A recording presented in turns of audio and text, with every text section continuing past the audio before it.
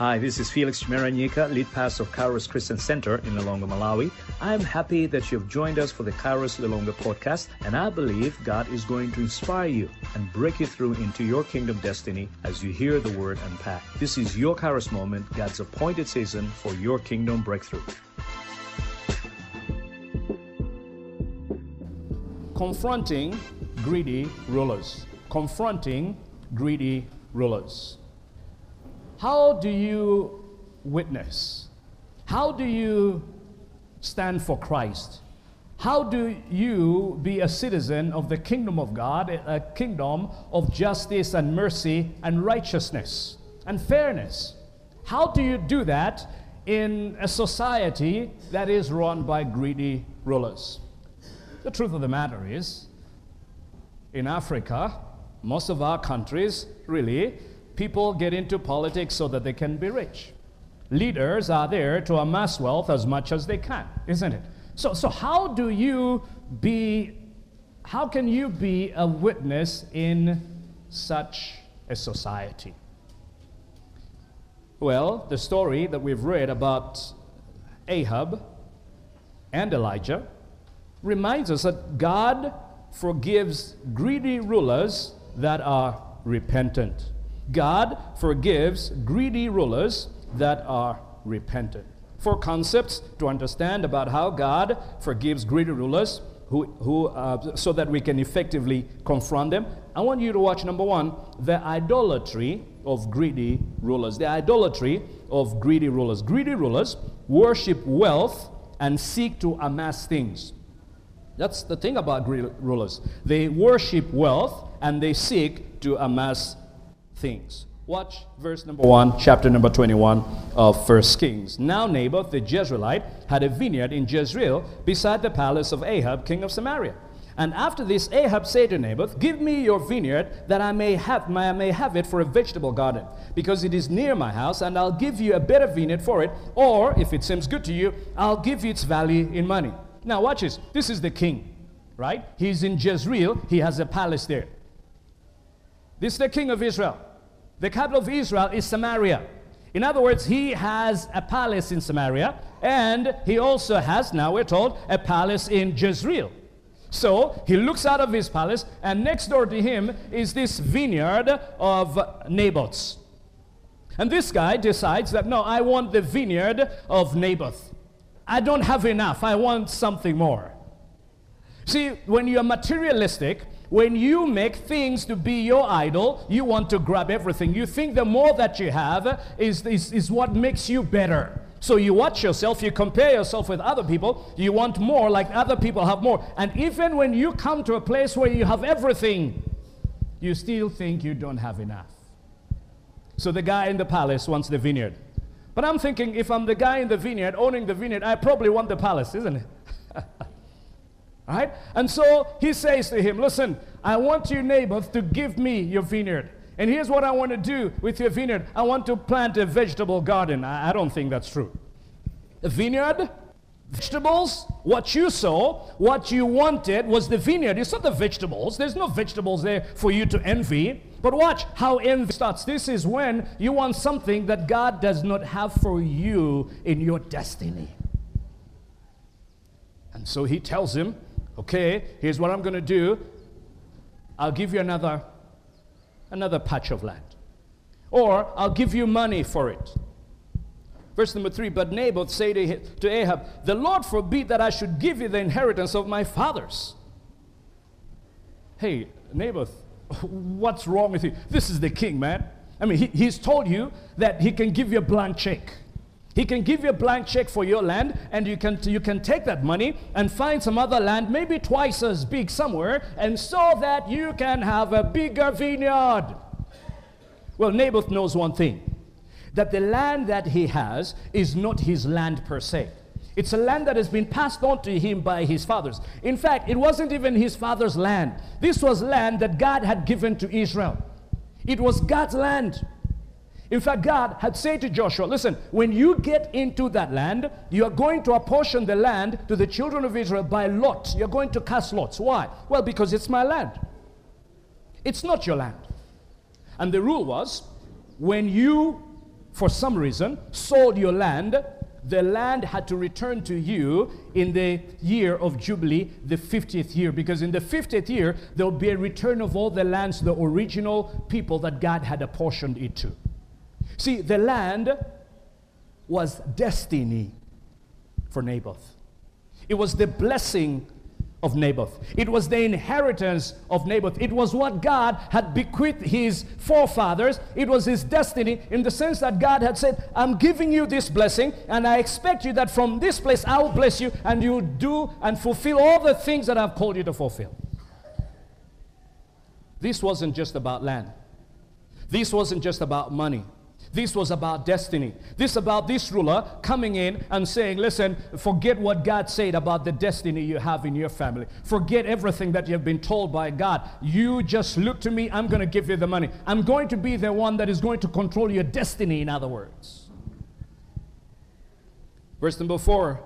And Ahab went into his house vexed and sullen because of what Naboth the Jezreelite had said to him. For he had said, I will not give you the inheritance of my fathers. And he lay down on his bed and turned away his face and would not eat. Depression. Why? Well, because he can't get what he wants. He's so consumed by what he wants that when he doesn't get what he wants, he gets depressed. Why? Because that's the number one thing in his life. The number one thing in his life is to acquire things. And there cannot be anybody that can stand in his way and stop him from doing what he feels that he must do. For Naboth is the one who is in charge. Amen. As far as he's concerned, he's the one who is in charge, and there's nobody that can ever tell him otherwise. But Naboth realizes that as a king of Israel, that he ultimately is accountable to God. In Deuteronomy chapter number 17, God gives the rules for kings. And he says the king must not acquire lands and lands for himself. That the king should not go down to Egypt and order horses and chariots and whatever. The king should not see himself as above his brothers. So Naboth understood that, Ahab understood that if Naboth has said, no, there's nothing else I can do. But you see, the heart of Ahab is a heart for material things. Ahab is materialistic. And so along comes his wife, verse number 5. But Jezebel, his wife, came to him and said to him, why is your spirit so vexed that you eat no food? And he said to her, because I spoke to Naboth the Jezreelite and said to him, give me your vineyard for money, or else if it please you, I'll give another vineyard for it. And he answered, I'll not give you my vineyard. So Jezebel, his wife, said to him, do you now govern Israel? Are you the one who's king? Are you the president? Come on. He says, arise and eat bread, and let your heart be cheerful. I'll give you the vineyard of Naboth the Jezreelite. Now watch the difference there. For Jezebel, the king is low. For Jezebel, if you're the king, you can do whatever you want to do. For Jezebel, who is a foreigner to Israel and the God of Israel, no, the final law, the final say-so is actually the king. Ahab understands that, no, I'm not the final say-so. Ahab understands that I must go according to the rules of God. See, that's the trouble we have in Africa. Most of our countries, we have kings, we have rulers, we have people that think they are the final say, and that they can do whatever it is that they want to do. Listen, God did not put human beings in the earth to be ruled by every whim of a human being. Sinful human being. God did not put human beings in the earth to be under rules that are unjust, laws that are unjust. That is not the plan of God. See, many times as Christians, we say stuff like, oh no, Christians are not supposed to be involved in politics. Come on, this is Elijah here coming to the king. This is Elijah here confronting the king. Why is he doing that? Why is God sending him to confront the king? Because God wants a just society. He wants us to live in peace. He wants there to be justice. He wants there to be equal opportunities for everybody. That's what the kingdom of God is about. The kingdom of God is about justice. It's about peace. It's about mercy. In fact, the prophet Micah, he says, but you know, O man, what is required of you, what the Lord requires of you, to do justly, to love mercy, and walk humbly before your God. That's for all men, for all human beings. That's the way that we ought to be. And so rulers are supposed to be those that bring about justice in society. But greedy rulers will want everything for themselves. Cash gating. Remember cash gating? Oh, you know, those people, they should be in jail. How about you? That is busy signing for allowances for seminars you never even went to. How about you that is busy bribing government officials so that you can get your way? No, God is against corruption. God is against all those things. God expects his people to be good citizens of the nations that he has set them in. Why? Because the rules, the laws of our kingdom are higher than the laws of Malawi or any other nation. And so we're expected that we live our lives on a very high ethical level. Why is it that we have so many people calling themselves Christians in Africa? In fact, businesses, El Shaddai Enterprises, Jehovah Rapha minibuses, Jesus Saves Enterprises. How come with all this Jesus, with all these prophets and all of us really going to church, how come it doesn't translate into just societies or societies that are prospering? How come? Well, we think that being a Christian is about going to heaven only. Being a Christian, yes, is about going to heaven, but living like a heavenly citizen down here. How do you live as a heavenly citizen in a society that is corrupt, in a society that's got all these greedy rulers? Oh, well, you must understand, number one, like I said, you must understand the idolatry of greedy rulers. Please, I know you vote and you have a party and everything, and I respect you for your political party. And political parties are important because they basically are different ways, at least they're supposed to be, different ways of saying, look, this is what is going to make our society get better. And so another political party comes along and says, no, let's look at it this way. Right? That's the way it's supposed to be. But ultimately, whatever political party that you're in, you are a citizen of the kingdom of God. And here's a question I ask all of you political people. How are you as a Christian bringing about the justice and mercy and fairness into that political party? How are you transforming that political party to move it from a one man or a big man political system to move it into something that is going to be fair and just for everybody, for every Malawian? Think about that when you join your party, and think in terms of, okay, here's, you know, there's no political party that doesn't have a big man, right, in Malawi? Pretty much. You have variations of the big man, but ultimately it's the big man. If that big man is like Ahab and he thinks himself to be above the law, you, as a Christian witness, are supposed to confront that. That's what is happening here.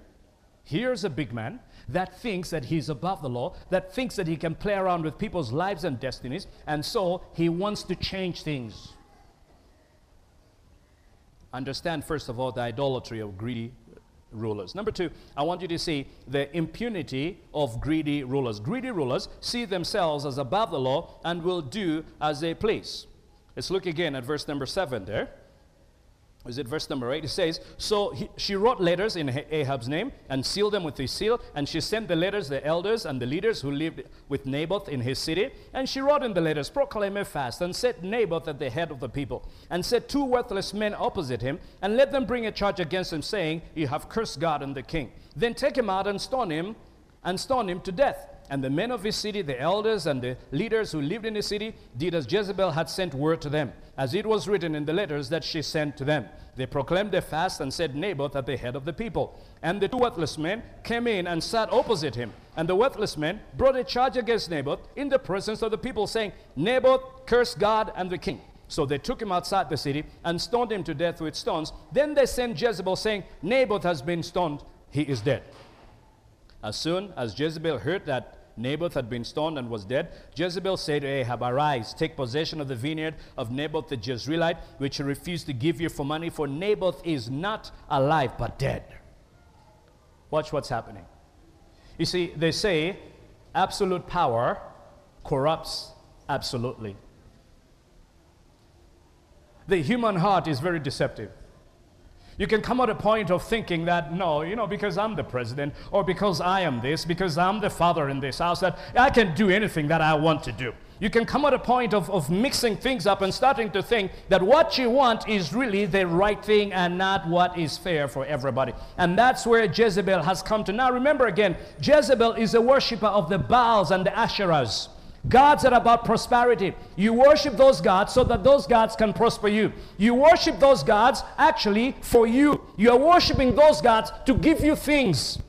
In other words, if they didn't give you anything, you will not go to those gods. In other words, you're worshiping you because those gods are there to give you, to prosper you. Do you know in the church we prosperity gospel? And I think there's a difference between the prosperity gospel and prosperity theology. Prosperity gospel has made the gospel to be about prosperity. Prosperity theology is reminding us that God has prospered us so that we can do the things that He has called us to do. The fact that we're in Malawi, the fourth poorest, fifth poorest nation, we usually fluctuate between number 5 and number 2, right? The fact that you're in Malawi, the poorest nation, does not mean that you are not going to be able, by the power of God, to be part of a movement that's going to get this gospel to the ends of the world. No! Prosperity theology reminds us God has given us everything we need to do what God has called us to do, which is to take this gospel to the ends of the world. So prosperity theology is an empowering theology. In fact, a decolonizing theology. It takes away the colonial mindset that says, oh, you're from Malawi and you cannot do anything. Amen. But we're talking about a prosperity gospel. One that has said that, listen, the reason you come to worship God, the reason you go to church is so that you can prosper. That is not right. And at the heart of Baal worship, at the heart of Asherah worship, at the heart of what Jezebel worships, it's prosperity. It's greed. Somebody said we've baptized greed and we've called it prosperity in the church. So watch this man, watch this woman. What they worship, they have become that. So for them to kill somebody and to get things from that person that they have killed is no big deal. The fact that they're transgressing the law of God is not an issue. Why? Because these are a law unto themselves. There's nobody higher than them. Church, listen. When we come at a place where there's nobody higher than us, or there's no laws higher than us, we're in big trouble. If we come at a church, if I come as a pastor, and I put myself up, and that the word of God is not as binding to me anymore, that I am above the word of God, that's trouble. That is trouble. There's not going to be the blessing of God in that. In 1966, January, 25th January actually, in the Parliament of Malawi, they passed a law called the Forfeiture Act. Now, 1966, 2 years after 1964. 1964, September or November, somewhere around there, you have the cabinet crisis. Anybody remember cabinet crisis? So there are people that have run off from the Banda regime and everything. And 1966, this law, this Forfeiture Act, was really aimed at saying anybody that had run away, we would like to ensure that we seize their property. In fact, it gave the minister blank check to declare somebody who had come against the government, and so they could get their property. It was also, it is said, against those business people that were externalizing funds. That if you externalize funds, then that law was going to be used to grab all your property. Obviously, it was targeting people. Obviously, it wasn't a really great law. The unfortunate part, and this is a mark in our history, a sad one in our history, is that that was the law that was used to persecute the Jehovah's Witnesses so that their property was grabbed. And so probably if you're a Jehovah's Witnesses and you're doing well and stuff was working out for you, your neighbors didn't like the fact that you are prospering and everything, probably they'll go to the party chairman and tell him that, listen, so-and-so has been saying da-da-da-da-da-da, they're Jehovah's Witnesses, they don't buy cards and everything, and what's going to happen next? The community descends on you, grabs your property, end of story. And listen, if you're Jehovah's Witnesses in those days, you didn't have any rights. You'd be thrown into Maula or whatever prison out there, and you can be there to rot. The nation, Malawi nation, owes an apology to Jehovah's Witnesses because we mistreated them. See, that's what greedy rulers, bad rules do. They bring oppression. Watch this guy. The moment he's told by his wife, right? His wife says to him, arise, take possession of the vineyard of Naboth the Jezreelite, which he refused to give you for money, for Naboth is not alive but dead. And as soon as Ahab heard that Naboth was dead, Ahab rose to go down to the vineyard of Naboth the Jezreelite to take possession of it. And so for him, he's actually, do you think he's mourning for Naboth? No. No. Naboth is nothing but a piece of land. See, that's what greed does. Greed reduces people to their material worth to you. And so, if he's dead, very good, I'm going to take that land. And Paul says, covetousness is an idol. Covetousness, greediness, wanting something that is not yours, wanting something that's not God's plan for you or part of God's plan for you. Covetousness, greediness, that is idolatry. So watch the impunity. They can do whatever it is that they want to do. Oh, I thank God that, Lord, we are living in a place that, yeah, we may be poor, but we have some judges in the country that will want to see the way of justice. Hallelujah. Thank God for those 5 constitutional court justices that looked at the law and basically said, this is what we're going to do. Now, anybody is free to appeal against that. It doesn't matter. But let the course of the law be done. I want you to watch greedy rulers. 1, the idolatry of greedy rulers. Number 2, the impunity of greedy rulers. Number 3, the witness to greedy rulers. Verse number 17, let's look there. It says here, then the word of the Lord came to Elijah the Tishbite. Always watch, it's the word of the Lord, amen? I mean, God's technology is His word. The thing that God uses to bring about His purposes in the earth, it is His word. And so the word of the Lord came to Elijah the Tishbite, saying, arise, go down to meet Ahab, king of Israel, who is in Samaria. Behold, he is in the vineyard of Naboth, there where he has gone to take possession. And you shall say to him, thus says the Lord, have you killed and also taken possession? And you shall say to him, thus says the Lord, in the place where dogs licked up the blood of Naboth, shall dogs lick your own blood. Watch. The word comes to Elijah.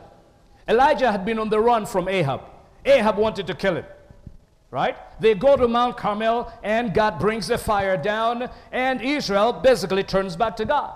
Now, you'll have thought that Ahab had seen the power of God, and so would have started following God. In fact, in the previous chapter, Ahab seems to be gravitating towards obeying God until this issue comes up, right? Watch the boldness of Elijah. God tells him, here's what you're going to say. And Elijah goes. Now, God may not call you to go before the president, to go before the party president. He may not call you to go there and be a witness. He may not. But you know, in the different levels that we live on in our lives, we have different authorities, isn't it?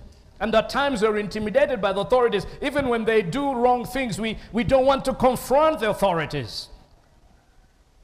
All of us, we are called to confront truth. I mean, to confront the powers that are abusing, or those that are abusing the powers.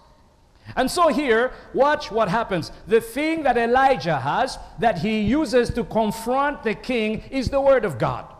The word of God has come, and with it comes the boldness. I'm sure Elijah is filled with the Holy Spirit. Amen. He's filled with the Holy Spirit, even as he declares this. Now I want you to watch this, because you see, Elijah is a very important person in the New Testament.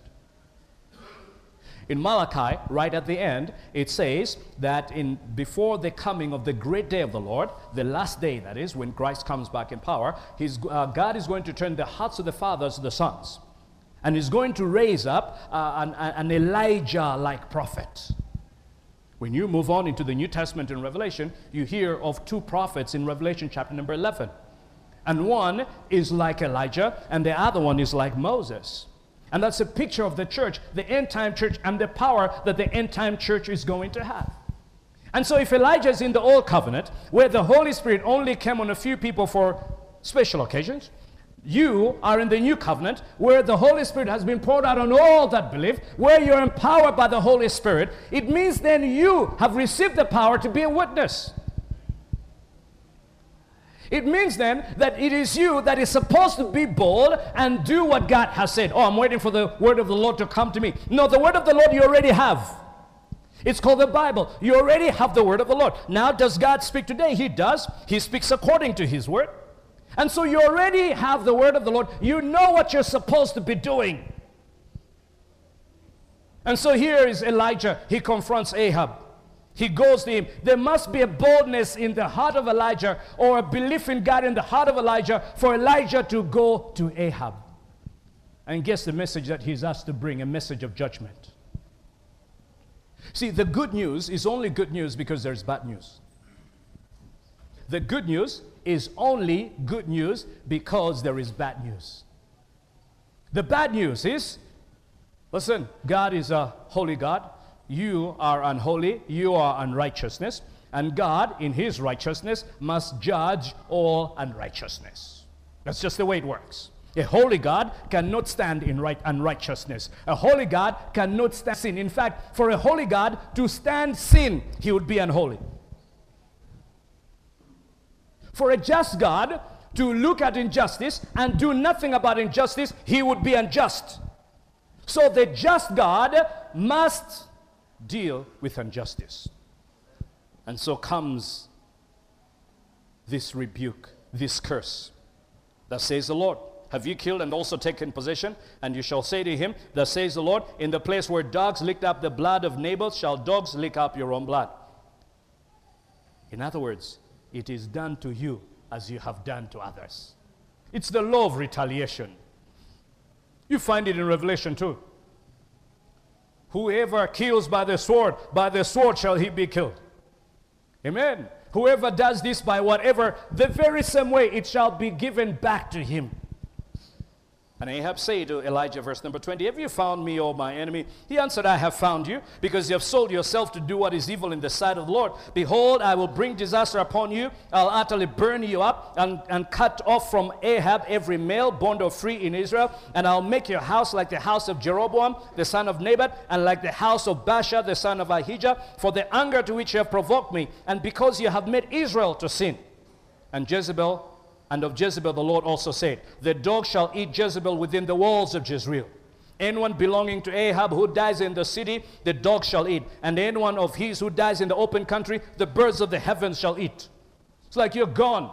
You think you are the law. Here's the one that is the law. Here's the word of the Lord. Hallelujah. Listen, everybody, every greedy ruler that thinks that they've gotten away with anything, one day they'll meet Jesus Christ. One day there is judgment. I tell you, for every sin that has been committed, there is going to be punishment for that sin. That's just how this holy God works. He is so holy, he cannot allow any unholiness. He can't. When there's unholiness, he must deal with it. So imagine Naboth and Ahab are doing stuff in some little corner of Israel, isn't it? But this is not a God who does not hear.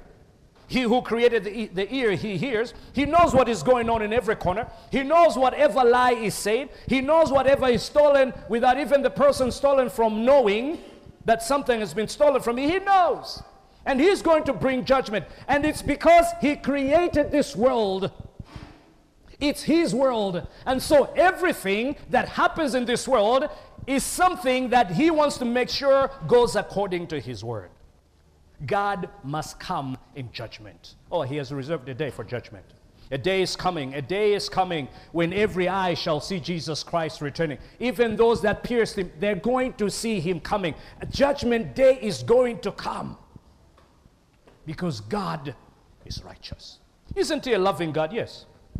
And because he's loving, he doesn't want to see unrighteousness. Because he's loving, he doesn't want to see unrighteousness. He judges unrighteousness. He judges injustice because he's loving. It's not like, oh, God is loving and so he must not judge. No. God must judge because he's loving. Because he must bring justice to the oppressed. Because for those that are crying out, they're crying out to God. God must intervene in their situation. Understand the bad news. Now I want you to watch number 4, and we're finishing here. The grace for greedy rulers. Greedy rulers that repent are forgiven. Aren't you glad you're not God? Because I mean, a guy like Ahab, man, I don't know. With Ahab, I want to send the Terminator. I mean, I want somebody to just, kill him and just be finished with him, turn him into powder. Because, I mean, how can he do such things? I mean, come on. Don't you feel like that too? I mean, there's the Christian consciousness that says, okay, no, but, you can't speak like that. But really, for the things that he has done, you kill somebody for his land, and you have lots of land, you kill a person like that, and then you set them up? No, it doesn't work like that. And so for this guy, I would say he deserves the worst punishment. But watch God.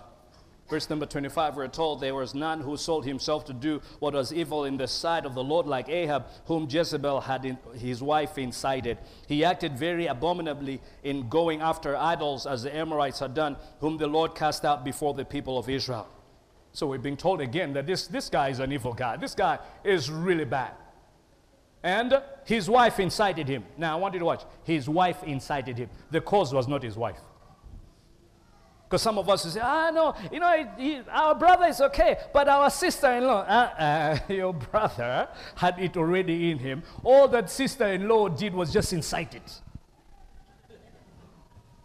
So you can't blame Jezebel. It's Ahab. He has that darkness inside him. All that Jezebel does is just fan it into flame. Watch the people around you. Watch people around you that fan into flame the darkness inside you. So she's the one that incited him, but he really wanted to do it. Now watch verse number 27. And when Ahab heard those words, he tore his clothes and put on sackcloth on his flesh and fasted and lay in sackcloth and went about dejectedly. Something is happening here.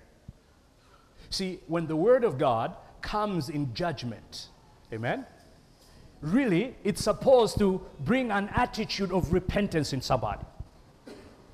Amen. The word of God, even though it comes in judgment, it's supposed to incite an attitude of repentance inside that person. In fact, for the person that really understands what God is doing, when they bring judgment on them, or they bring a word of judgment, they basically understand that, no, God wants me to mend my ways.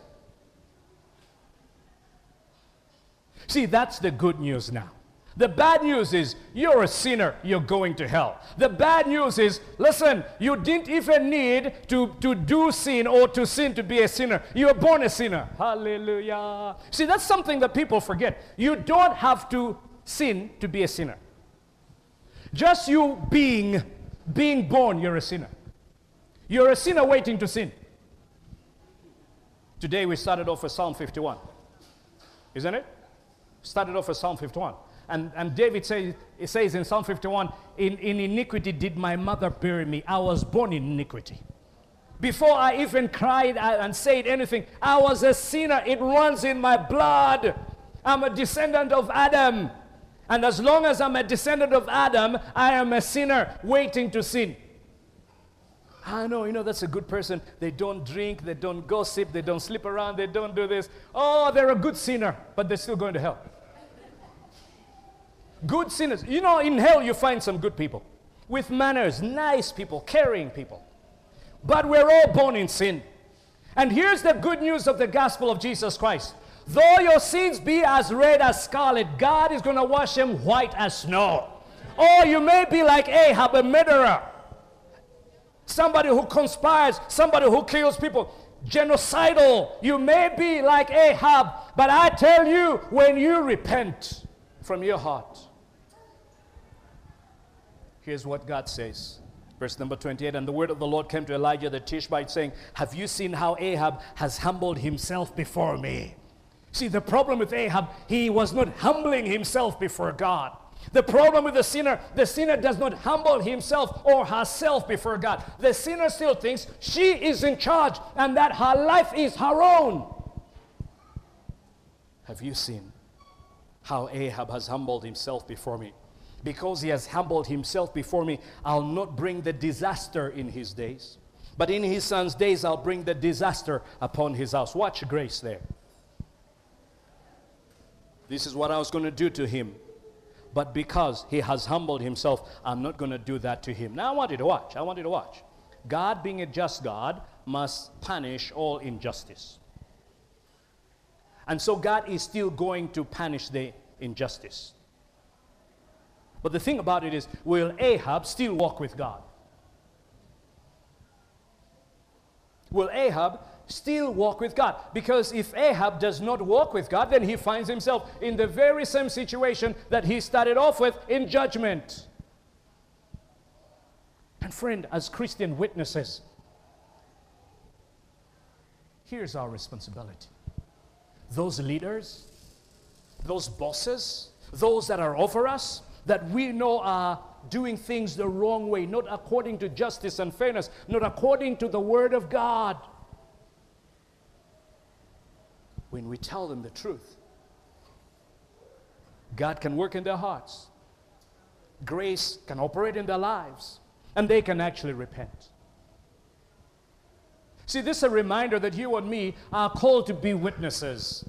If there is a word in the New Testament that is used of Christians, it's also witness. It says, you shall receive power when the Holy Spirit comes upon you, and you'll be my witnesses in Jerusalem, Judea, Samaria, and to the ends of the world. Who are we? What are we? We are witnesses. We're here to proclaim the truth.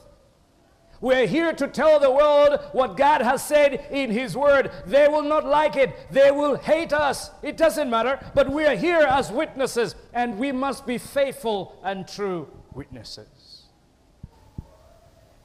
And it's always a joy when you see somebody that was going onto the deep end, was going to destruction, and then they come back to be aligned with God. Somebody that was drunk and whatever, now they come and walk with the Lord. I mean, it is always powerful to see such things.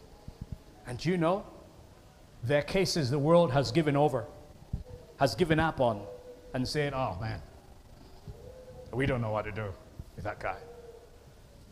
I have a cousin, I'm sure he wouldn't mind me bragging about him, but about 3-4 years ago, my uncle said, listen, your cousin is up there in Lilongwe for a funeral. Why doesn't he stay with you for a bit? Now, this is a guy that would go to the Ntonjani place, get drunk, black out, and come home on a wheelbarrow. 2 times he was in a sugar comatose. You know what a sugar comatose is? You drink too much and you don't eat anything. And so he was kind of like ushered to me. At first, I really didn't know what am I going to do with this guy. I mean, he's drunk and all that stuff. But he came, stayed with us, spent some time with Brother Alan Tambo, about a month or something like that. You know, he gradually started changing. In about 3 months, he was back in school. He stayed here for like 2 years, finishing up his ABE, went back to Blantyre, 2 years later got married, Right now, a stable family man has got 2 kids. That's the gospel. That's the witnessing that he has called us to. And he has called us to do it not just on the peer level, but even with those that are up there in the corridors of power. We are called to be witnesses. And God forgives that greedy ruler that is repentant. The ruler you don't like, do you pray for their repentance? Yeah, the one you're always saying bad things about, that you don't want to share on Kairos sites, on WhatsApp group. God has called us to pray for rulers, isn't it? Paul says in 1 Timothy chapter number 2, he says, prayers should go up to those that are in authority, that we may live peaceably. Amen. Here's what I want us to do. Let's, just for a minute, I would like for you to pray for the rulers in this country. Amen. Hallelujah. You may not like them. It's okay. Let's stand up. You don't have to like them to pray for them, do you? You don't have to like them. Right? So who are our rulers? Well, the president and his cabinet, the whole of government. Who are our rulers? The MPs, the speaker, the House of Parliament. Those are our rulers, isn't it? We pray for the judiciary, the judges. Amen.